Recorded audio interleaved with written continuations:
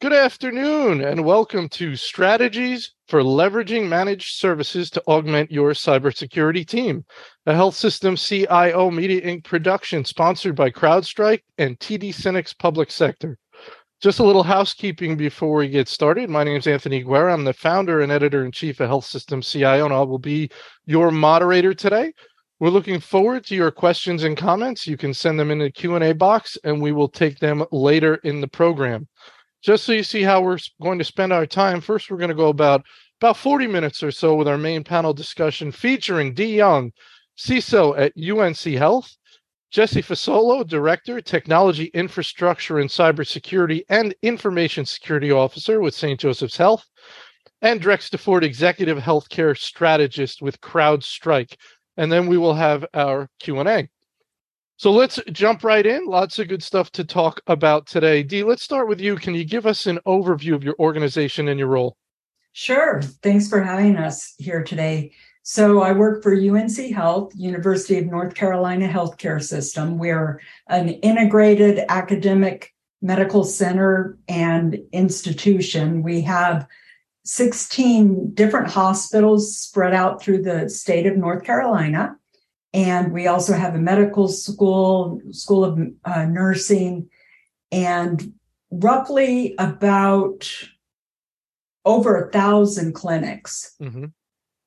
So we're not huge, but we're not little. Very good. Thank you, Dee. Jesse? I service St. Joseph's Health, which is a healthcare network located in northern New Jersey. We provide a full continuum of care for all those in need in our community, with a special focus on the poor, the vulnerable, underserved, as a very large charity care hospital in the area. And as you mentioned, I oversee infrastructure as well as cybersecurity, device integration, telecommunications, and clinical engineering, just to name a few of the areas that I oversee, and been here for about 10 years. Very good. Thank you, Jesse. Drex? Hi, I'm Drex DeFord. I'm the Executive Healthcare Strategist at CrowdStrike. A retired Air Force officer, 20 years in the Air Force, and a great number of years now, a recovering CIO for a number of years, was at Scripps and Seattle Children's and Steward Healthcare. And now just spend my time working with lots of great health systems across the country, customers and prospects both, just trying to make healthcare safer for patients and families. Very good. Thank you, Drex. All right, let's jump right in. Dee, we're going to start with you. How would you describe the funding/budgeting environment in cyber? Has the macro financial situation in healthcare resulted in you being asked to do more with less? Yeah, I think it's a great question. And at least for our health system, I feel very blessed because while we've looked at ways that we could cut costs or kind of reduce our technological stack, I have not been asked to make cuts within cyber. We've looked at it from other areas and kind of tried to also pace some of our new initiatives, spreading it out a little more. But I think this is something that every healthcare system is dealing with or has dealt with. And I think it's something that we're going to have to really watch to make sure that we invest in the right places to allow our health systems to continue to grow during this threat landscape. Very good. Jesse? Yeah, I have to agree with what Dee had mentioned. Really, the economics that healthcare is facing now is really resulting in budgets being compressed. And it's amazing that I hear a healthcare system not looking to further compress or remove funding for budgets. For my perspective, I'm in a similar situation. I think the culture around security has really increased over the years come, just because of the threat landscape that's out there and the concerns and the insurance costs and everything driving that. But I think there's slow and steady overall increase, and you have to be really strategic in how to improve or introduce new products in an environment regardless, based on the economics. So, be tactful in what you implement. Just because there is new threats, there's new technologies, regulations change that are driving the need for new funding. So you have to just be really careful, obviously, going to the well and saying, I need millions versus strategically, I need this, then in this, then how, and then kind of moving up. Doing more with less is something I've dealt with for my tenure here at St. Joseph's. Just having limited funding available to implement an entire program from the ground up is one of my biggest achievements here. And again, just going from non-conformance to conforming, meeting standards, and then continually and improving upon your posture takes funding. And once you have that culture, organizations understand that. And really, when you look at the resource pools and the license costs and the vendors that are increasing their service fees, all of that is driving the need for more funding in these departments. So it's something that the compression, you really have to slow the compression down that's coming from the senior leadership of organizations to let them know, like, everything is growing, everything is coming at us, and we need to continue to invest. Drex, what are you hearing from the organizations that you're working with? Is there a squeeze being put on cyber budgets and health systems? Yeah, I'm kind of lucky enough to be able to talk to CISOs and CIOs all over the country on a pretty regular basis now. I'll tell you that none of them are telling me that they have an excess of budget. So they're all pretty consistently telling me kind of about three other things, right? One of them is that even if they could get all the positions that they needed, which they usually can't, they probably have a challenge finding the right people with the right skills to do all that work in-house. The second thing they're telling me is that kind of tied into that is the challenge with just executing the fundamentals. They don't have the people, so there's the challenges with like patching and upgrades and modernization and consolidation of cybersecurity projects and those kinds of things. And then the third thing is really that the environment just is more complex than ever. There's M&A, there's digital health projects that are coming at you left and right. There's lots of interruptions and new projects that are happening constantly, and then delayed investments in network and medical equipment. And that leads to more exposure too. So you have to be really innovative and creative about how you protect those things. And all of that in an environment where the threat landscape continues to rapidly change and adversaries are constantly innovating on how they're going to take advantage of you. So yeah, resources are a challenge, but to Jesse's point, I think so is the need to kind of continuously improve the cyber posture of a healthcare organization today. Very good. Jesse, I think you touched a little bit on the idea of communicating the consequences of any lack of investment that you perceive as the head of security. You perceive a certain level of investment as necessary to get to a certain posture, perhaps even just to be in compliance, let alone beyond that. I'm interested, whoever's heading up security, your job is to communicate risk.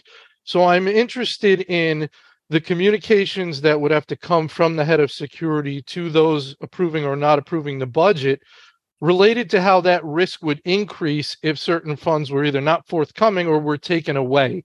Can you give me any more thoughts about, because that's going to be something dynamic that's going to change over time as the budgeting situation changes.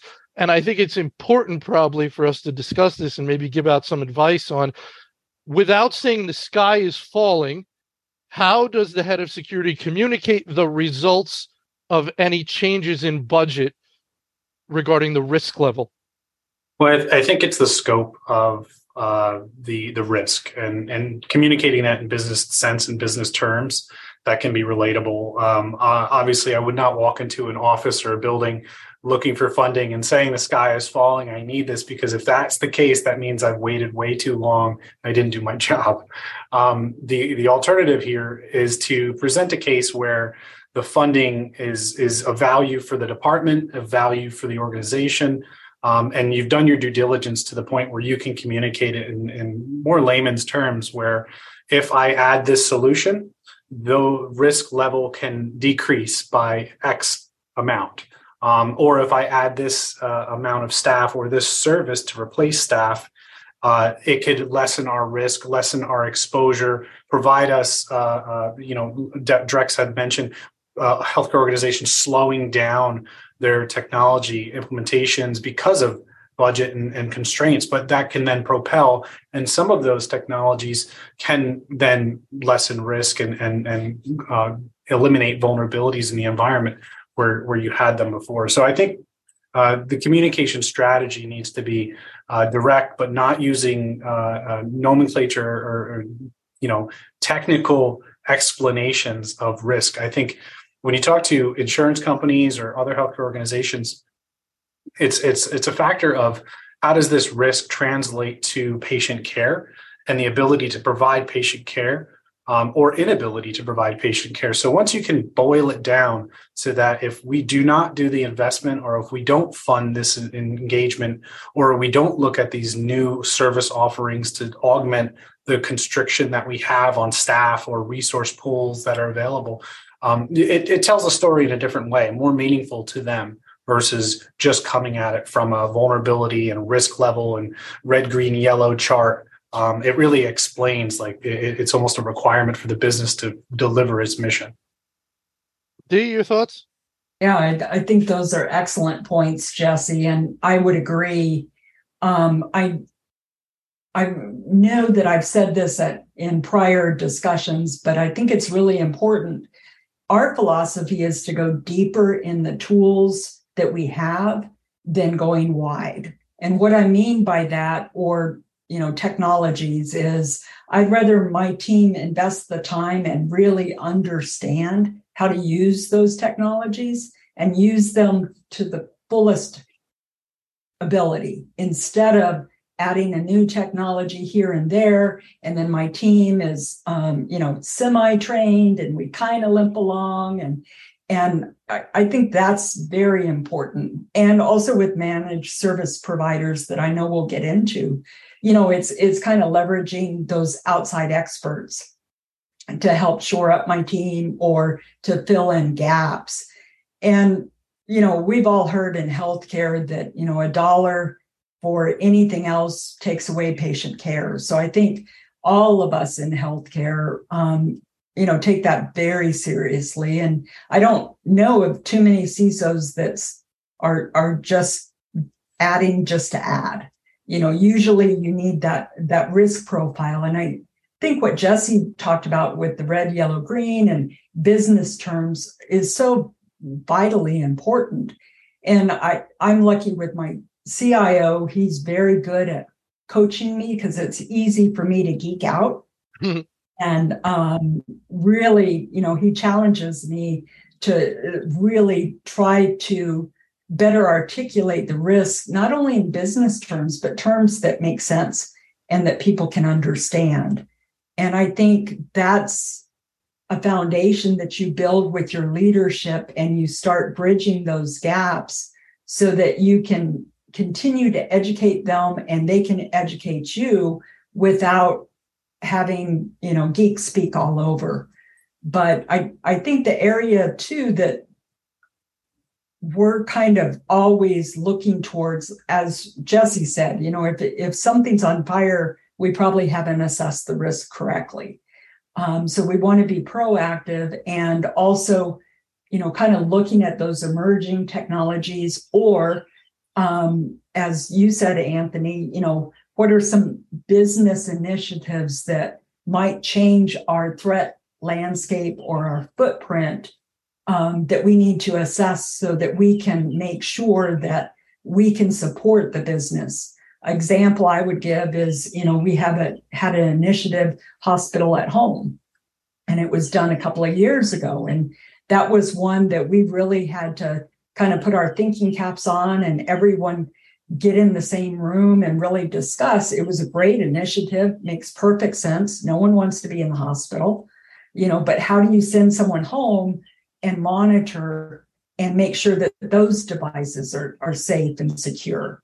And so I think those types of initiatives really stretch us at times, but I think that's where we lean on our knowledge with our business leaders and clinical leaders' expertise, and we stay in our lane, but we work together. Very good. Drex, I would like your advice that you would give to any security professionals who are being asked to adjust their budgets downward about how they should communicate back any changes to the level of risk to the organization that will result in doing that. Yeah, I love all the comments so far. I mean, my brain works in analogies, and a lot of this, as it's turned out for me over the course of my career, has been, I mean, it sounds really sort of basic, but like know your audience, right? I briefed a big health system on Friday, their board of directors, and they had an incredible mix of people in the room on the board. Most of them didn't have any like real experience as healthcare operators. And so a lot of it is trying to find analogies that make sense that everybody can relate to, whether it's eating in a restaurant and sort of the public health rating that's on the door, the score, and trying to, because everyone has done some of those kinds of things. And so if you can create a story that helps them understand and is relatable to something that they do on a regular basis, they're way more likely to internalize it and then be supportive and understand what you're doing. They don't want to know the technical things either, right? They don't want the nuts and bolts and the slippy spider. They don't want to know all of the names and all of the, the adversaries. They just want you to try to figure out how to relate to them. And that ultimately, I think, is a lot of what this communication piece boils down to. And it's stories that you have to tell over and over in different ways, not only for the board, but you have to tell it in a different way sometimes for your executive cabinet. Or when you go sit down with all of the surgeons, you have to tell the story in a different way. And when you go sit down with the supply chain folks, you have to tell the story in a different way. So it's hard. I mean, this work that, Dee and Jesse and CISOs across the country and around the world do is hard, not just from the technical work that they have to do, but a lot of it is just this translation work that they have to do to help people understand how the work they're doing is keeping business and clinical and research operations safe, which keeps patients and families safe, which keeps the business operating, which keeps the community safe. I mean, these are hard concepts to learn, but with a lot of experience, you get a lot of these analogies, and you can sort of figure out how to do these explanations, how to tell these stories that can make a difference. And so, Drex, I mean, you should take the time. You talk about understanding your audience, right? And customizing your approach to your audience. You have to take the time, even though it's not a waste of time, to take the time to, even at a very granular level, if you can, like if it's a small group, if it's 10 people or something, know each person, spend some time. There's lots of information out there between LinkedIn and whatnot. Have an idea who you're talking to. If the outcome of that meeting is quite important, invest the time in understanding each individual so you can customize the message, right? Yeah, for sure. And I think the other part of it is like at the wrap up, this is why Zoom becomes more difficult, right? Because when I'm in a room with 15 people and I'm having a conversation with them, I can pick up on a lot of nonverbals that tells me that like, nope, they've connected with me. They're following the story. They're really engaged, or I kind of lost this person. So I can kind of reorient something specifically to them to kind of pull them back into it. In Zoom, you lose a lot of that. You lose sort of facial expressions and hand movements and other things that people might be doing in the room, especially if you have one of those shots that's like way down at the end of the boardroom and people are way down at the other end of the camera. So a lot of it is figuring out the individuals that you're talking to and figuring out what channel they're on, and then making sure that what you're talking about is on the channel that they like to receive it. Right. And it's not silly stuff. It's actually stuff that'll help you get done what you're trying to achieve. All right. Very good. Next question. We're going to start with you, Jesse. How has belt tightening combined with a labor market scarce in cyber skills that Drex touched on affected your approach to amassing the talent mix your organization needs? So this is really interesting because it goes into cloud. Drex and I have discussed cloud in the past. Depending on what you're trying to do, may change the talent mix that you need to amass, right? Has there been an evolution in the use of managed services over the last 5 to 10 years? Is it now more common due to the issues already described above? And that would be sort of post-pandemic even you could look at. But your thoughts on amassing that talent mix that you need and using in-house managed services and whatever else to do it? Well, I would say to start, it all depends on the skill, the experiences, and the services that you're trying to compensate for. For example, we can't focus on longer timelines and provide professional education to those that are on premise and in staff to build and develop. Obviously, that takes time, right? Coaching and developing staff to learn new technologies.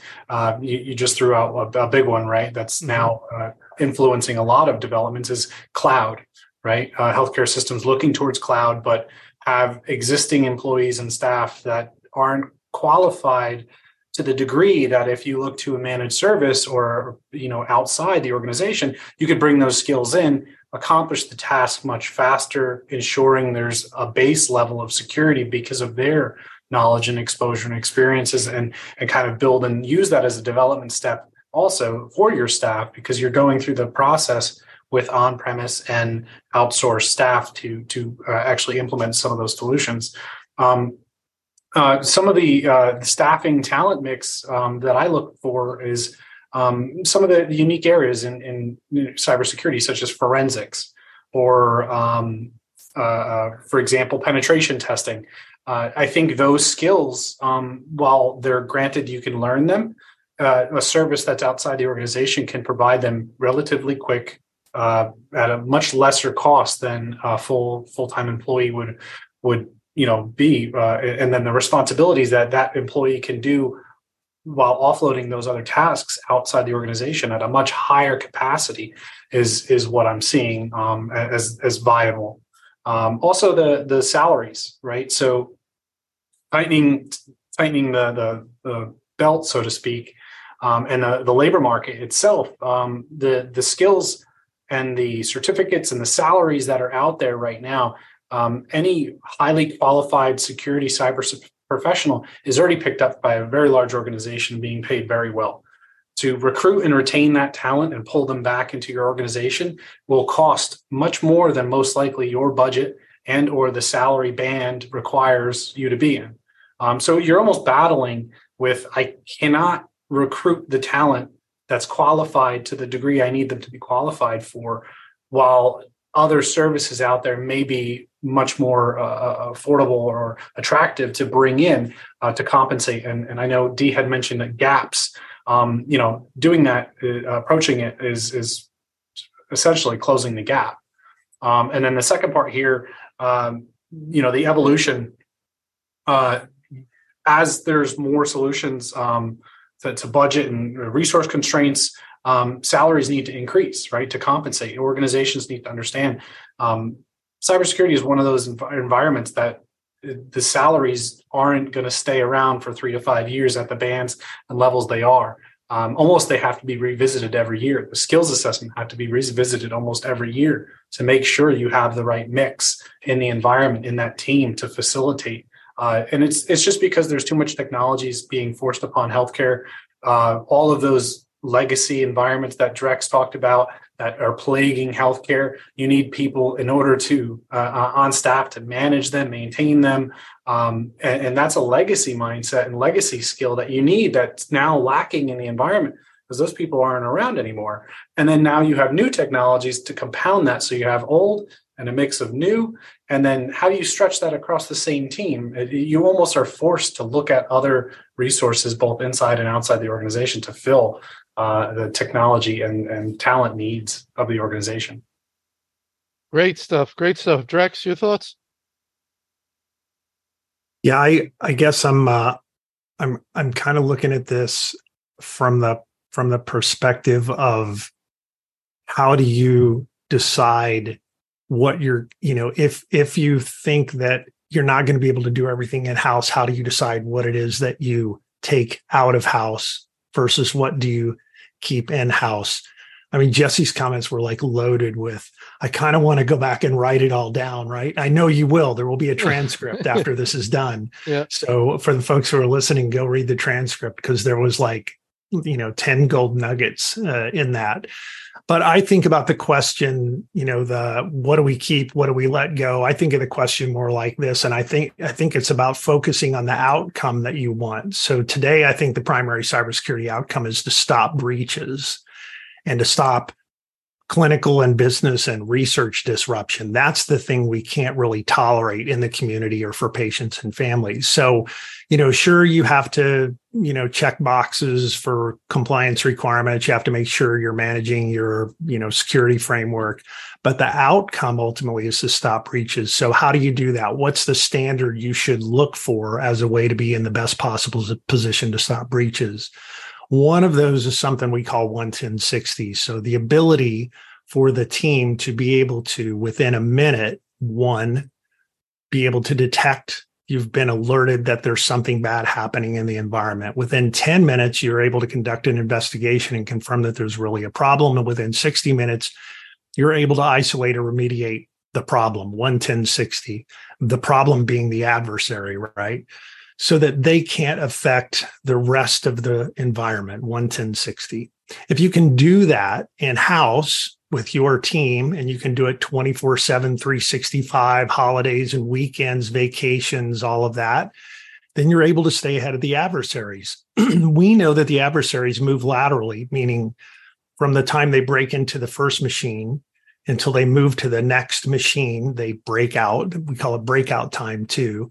We know that that's about 84 minutes. So if you can stay ahead of that 84-minute breakout time, you've got a design that is devastatingly effective against ransomware, and you'll take a huge step toward stopping breaches. If you can't do that in-house, if that is not possible, then I think that's the point where you start to ask for help from, partners and peers and talk to others who have gotten to the 1-10-60 model to kind of see how they've done it. And a lot of this is every environment is different. Every organization is different. There may not be a perfect answer that is like a glove for every organization, but there are several organizations that have kind of already made this model work. And, plagiarism is the most sincere form of flattery. So ask and steal and, look for help. That's really a sign of strength. Very good. Dee, your thoughts? Yeah, fascinating. I want to have another call and just chat with Jesse and Rex. This is outstanding. I would agree with both of their comments, and there were so many jewels. I think for us, luckily, even in a very rich technological environment with the Research Triangle here in North Carolina, we've been very fortunate on our staffing. And I attest that to our culture, our team. My goal when I first started, I started the last week of February 2020. Great timing. Yeah. But what I wanted to do coming into a new organization and a new role was I repeatedly said, I don't want to break things. And what I meant by that was the team. I didn't want to break what they had. I wanted to add to it. And so I think that the team culture is so important. And so many times we don't really talk about that. The other thing, and Drex said it right at the end, but I steal people all the time.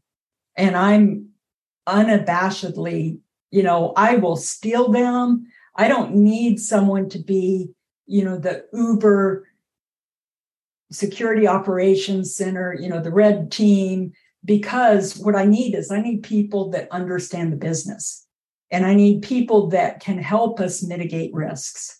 And I have teams of people that can be highly technical, but for the majority of our roles that we're ending up filling, it's been those kind of cross-functional people that can really talk about other areas within the hospital or the health system. I think that's key for us. Right around March, 2020, it was already in process. We did leverage managed outside VSOC, a virtual security operations center, because we couldn't do what Drex was talking about. We couldn't really handle the load and also make sure that we were remediating and jumping on those as quickly, especially 24/7. So we've leveraged an external firm, but what we do is we have them do the lower priorities, so the ones and the twos, as far as issues. They threat hunt, they help us with some other areas because we don't have a red team per se, but really what they're doing is they're freeing up my experts to be able to really handle those that are gnarly and critical and, kind of have legs and they seem to be going on and really allow them to have the time. If not, they were just handling tickets. So that's number one. And I do think that the partnerships is so critical. When Jesse was talking, one of the things we're in right now, hot and heavy, is all the AI, machine learning, chatbots, all of that, leveraging more of our cloud platform for our analytics. And that's where we've really leveraged outside experts, because I might not have someone who knows, OpenAI or, really understands machine learning or, Azure DevOps. I don't need them to know that if I have that resource, those experts.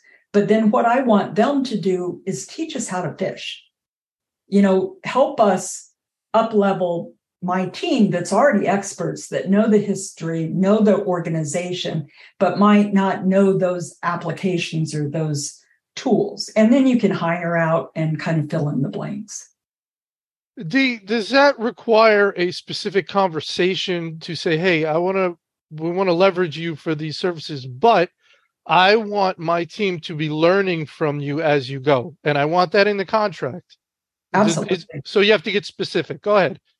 Yeah, I get very specific. Again, I said earlier, we want to go deep. If someone is chosen as a vendor, I expect a partnership. And so I expect them to be, in the trenches with us. And so what that means is it could mean a customer advisory group, or it could mean that in our contracts, we're laying out what we want them to do, help us with, kind of mitigate. And I think it's also leveraging those that have already done it, and for the AI ML, we've been doing, AI since about 2015. So that's not new, but the OpenAI and the chatbot, we're actually implementing our own instance, secure and safe. So we've leveraged market leaders to help us identify that and help us build it out. Drex, thoughts on the types of work that are most appropriate for managed services? Let's explore that briefly so people have in their mind the best type of things for this. Or is it kind of anything? Can you outsource anything, Drex? Yeah, I'm just sitting here thinking about that. It's an interesting question.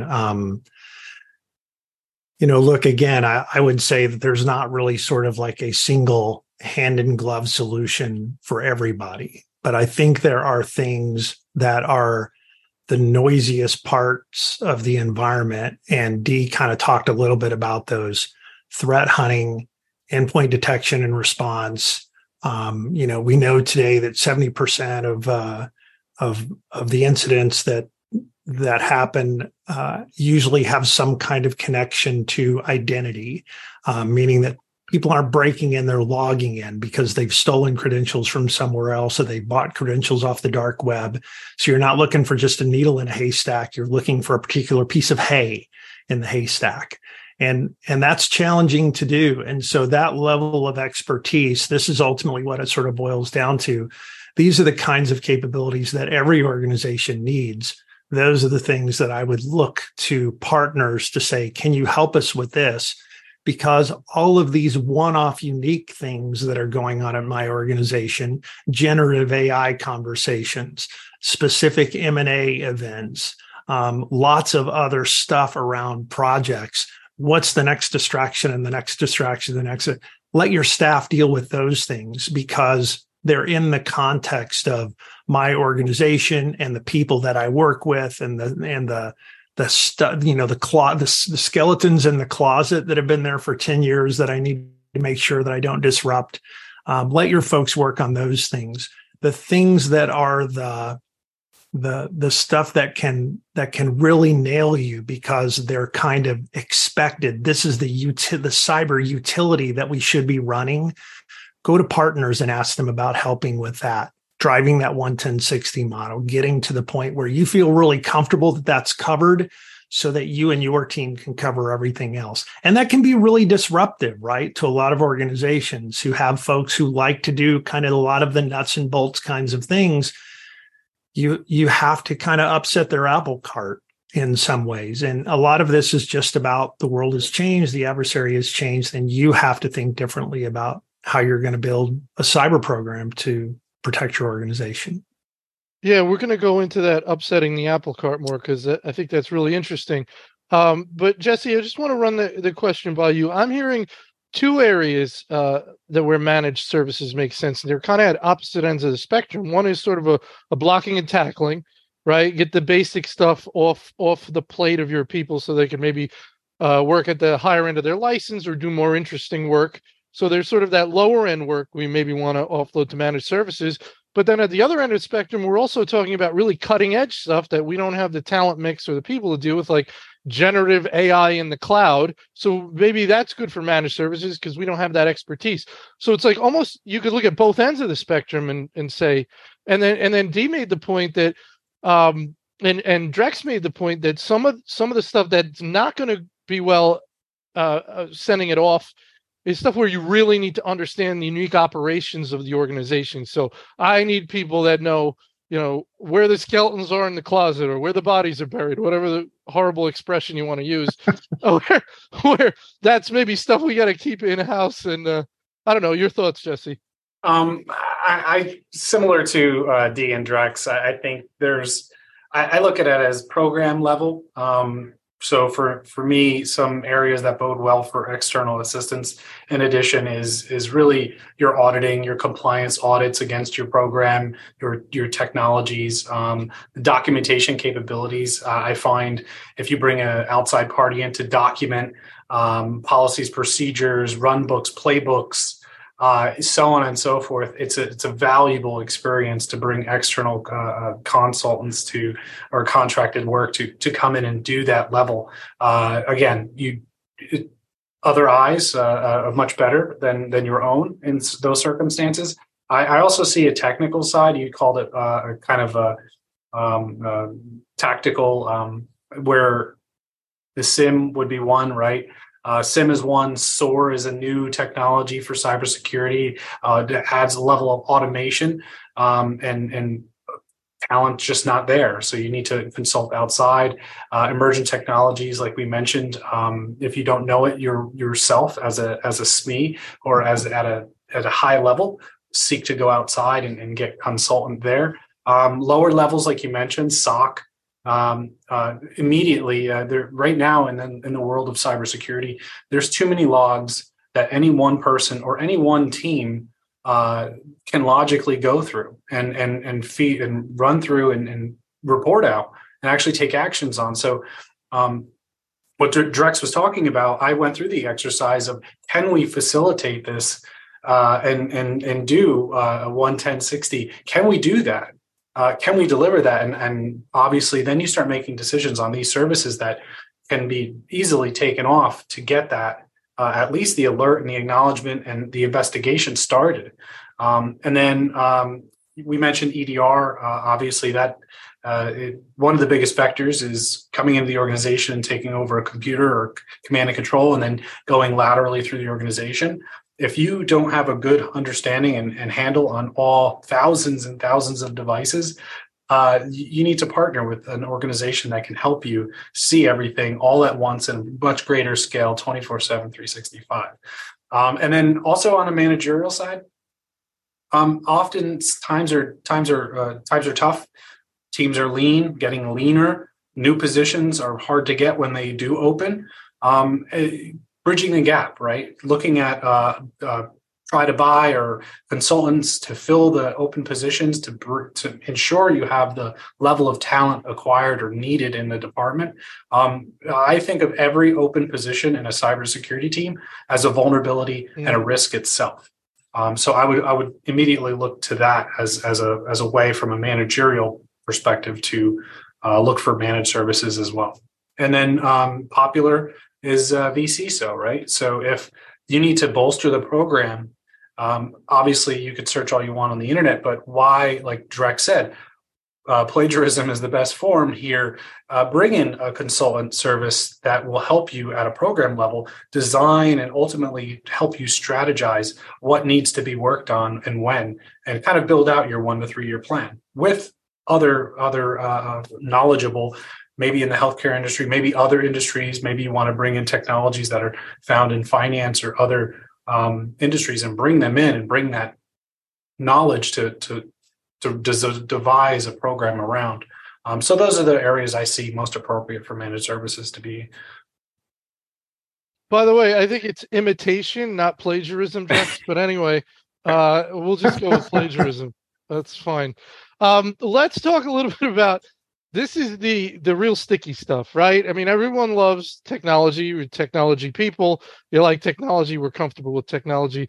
Dealing with human beings can be incredibly unpleasant, especially, as Drex mentioned, when you're asking human beings to no longer do something they've been doing for the last 20 years, and you want them to learn some cool new skills. Well, that sounds great, but perhaps it's not perceived as great by the individual who's been, moving widget A to widget B for 20 years and feels like they really enjoy moving widget A to widget B. And you want to have CrowdStrike move widget A to widget B, so they're not very happy about that. Anyway, what's the best way to let employees know that the work they had been doing is now going to be done by somebody else, and that you're going to get to work at the top of your license now? And here's an interesting question. You have certain things you need done that perhaps you're saying this individual will be really good at this thing. We need this thing done now.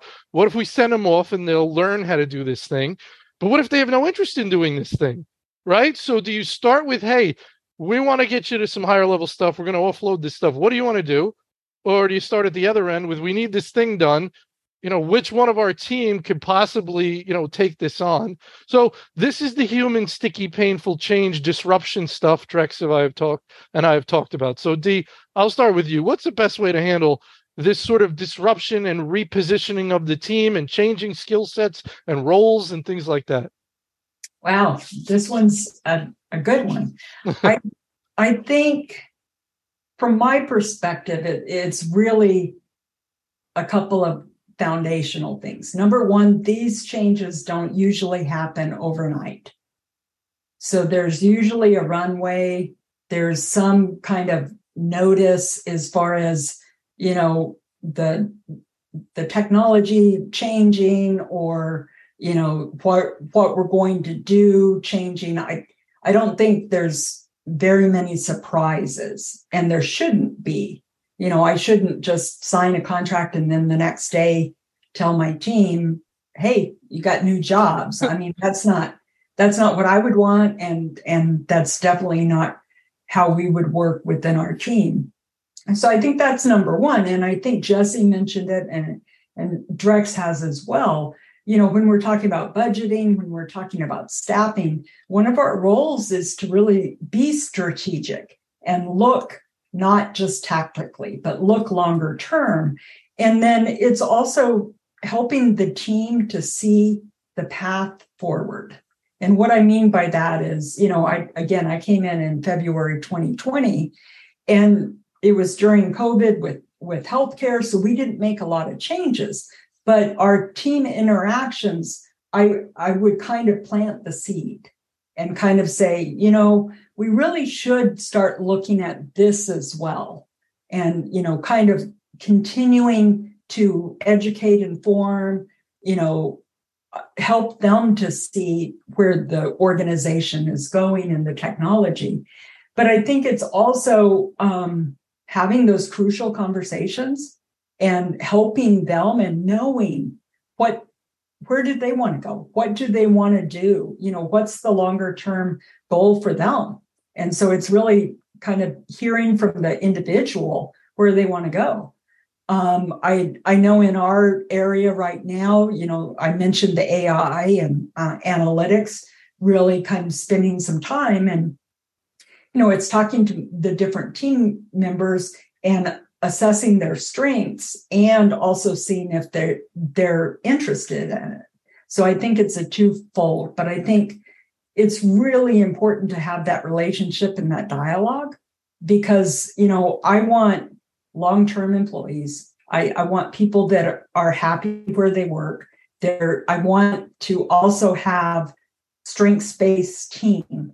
And so what I mean by that is really leveraging what everyone's good at and trying to find those technologies. But at the end of the day, we're all geeks in cyber. And we got into technology because we enjoyed learning, most of us, and enjoyed those challenges. So I think for the most part, most people that I've noticed have already seen some of the changes and usually can jump on pretty quickly.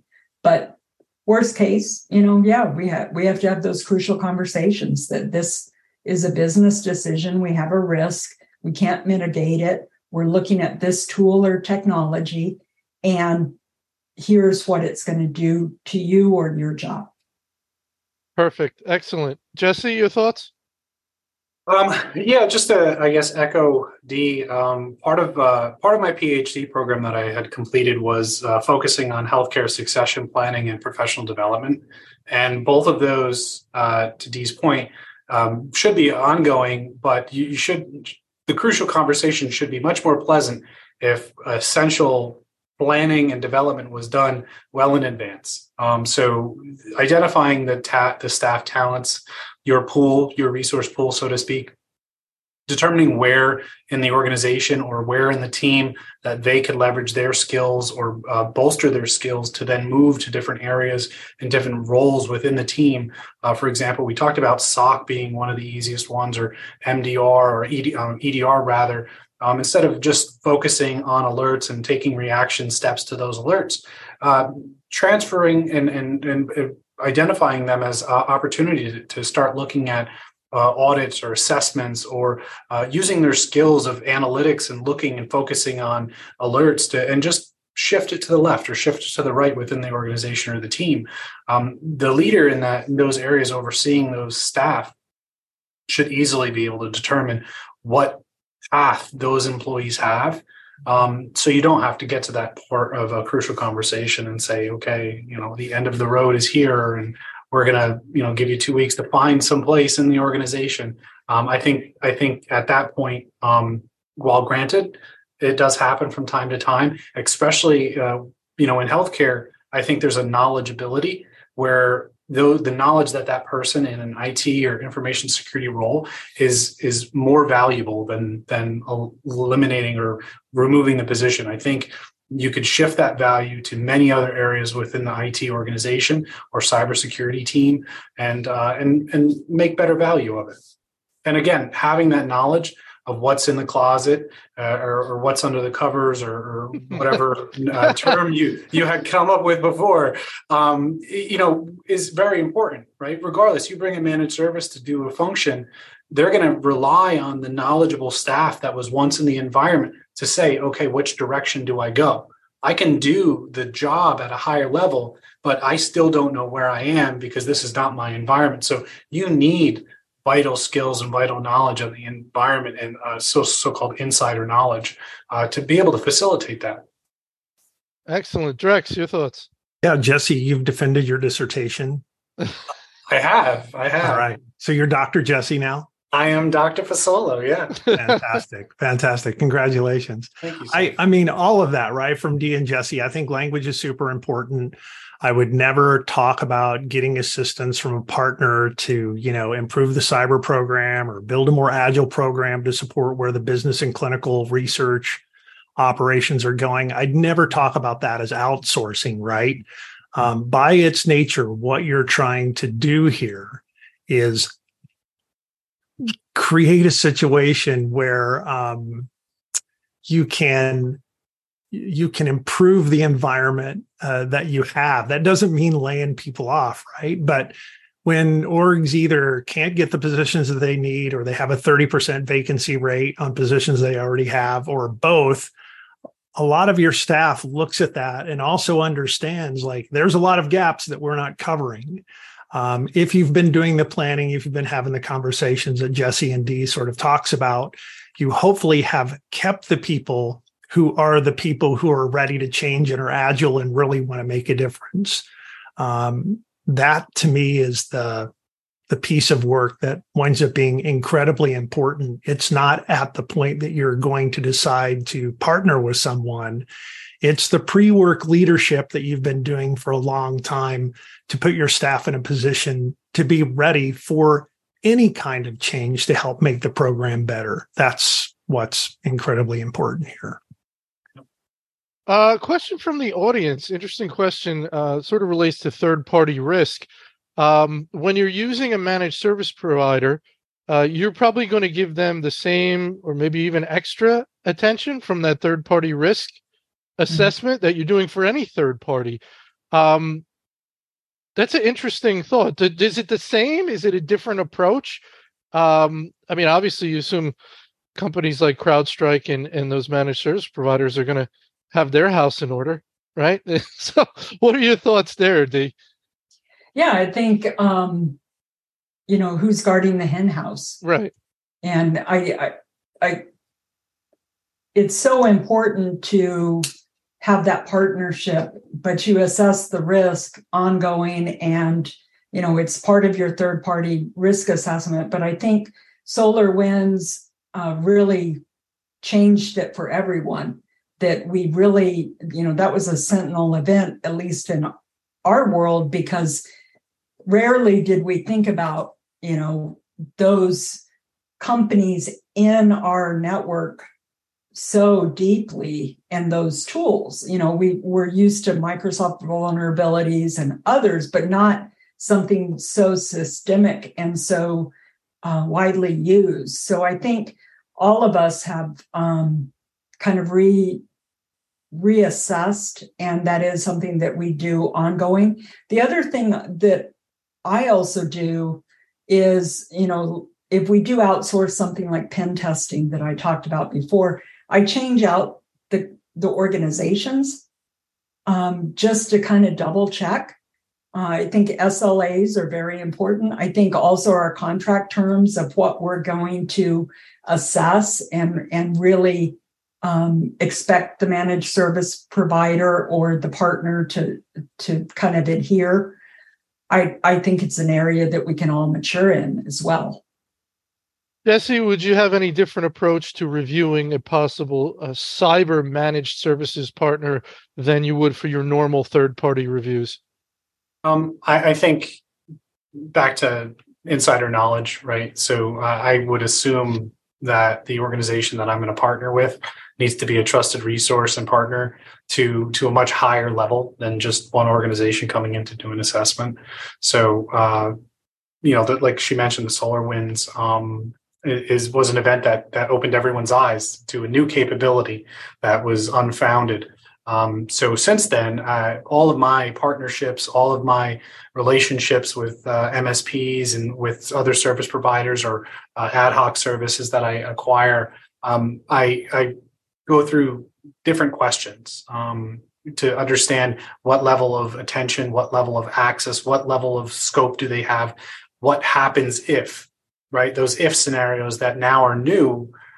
Because we've just lived through them through the last couple of years. What happens if, and having a playbook or a runbook to immediately disconnect, remove those, whether it's hardware, a partnership with hardware product on services or services on the environment, how to remove them immediately from the environment and disconnect. Those conversations need to be had a little deeper than previously were when you pick an MSP. And honestly, everyone's getting attacked. Most of these organizations, these large MSPs, have much higher skilled people at a much higher level and much wider than my organization could ever imagine to be. So the probability of them identifying something, resolving it, remediating it as at a much higher level than if I just assume that responsibility within our own team. So again, I think selectively outsourcing certain capabilities, understanding the partner, reviewing the partner to a much deeper level, depending on what access they have to your data or your environment. And I think all of those things combined make for a successful engagement with an MSP. Very good. We're almost out of time. Drex, I'm going to give you the last word. You could either address the last points that we were discussing or anything else you want to send us off into the cloud with. Well, maybe not the cloud, maybe on-prem, but either way. I mean, just really quickly, I'll take a shot at the last one too. Yeah, absolutely. If you have somebody helping you with, managed security services, managed detection or remediation, make sure that company is using the same capabilities that they're trying to get you to use. Those are the capabilities they should be using internally too. Look at their track record. Have they been breached? Have their customers been breached? Those are things that you're going to want to know. And those should be in that additional question set that you're asking ultimately, right? You want a partner who believes in their stuff so much that they use the same stuff to protect themselves. I guess that's the eat your own dog food model. But yeah, it's been great fun being on the panel today, and I appreciate the time. Yes, wonderful panel, despite the botched metaphors, right? Well, we were really struggling there with some of those. So regarding continuing education, you can use the final slide in this deck. You'll get an email when the on-demand recording is ready for viewing. If you want to sponsor an event with us, you can reach out to Nancy Wilcox from our team and go to our website to register for upcoming panels. With that, I want to thank our panel. This was a lot of fun. Dee Young, Jesse Fasolo, and Drex DeFord. I want to thank CrowdStrike and TD SYNNEX Public Sector for sponsoring and you for attending. And with that, everybody have a wonderful day. Thank you. Thank you.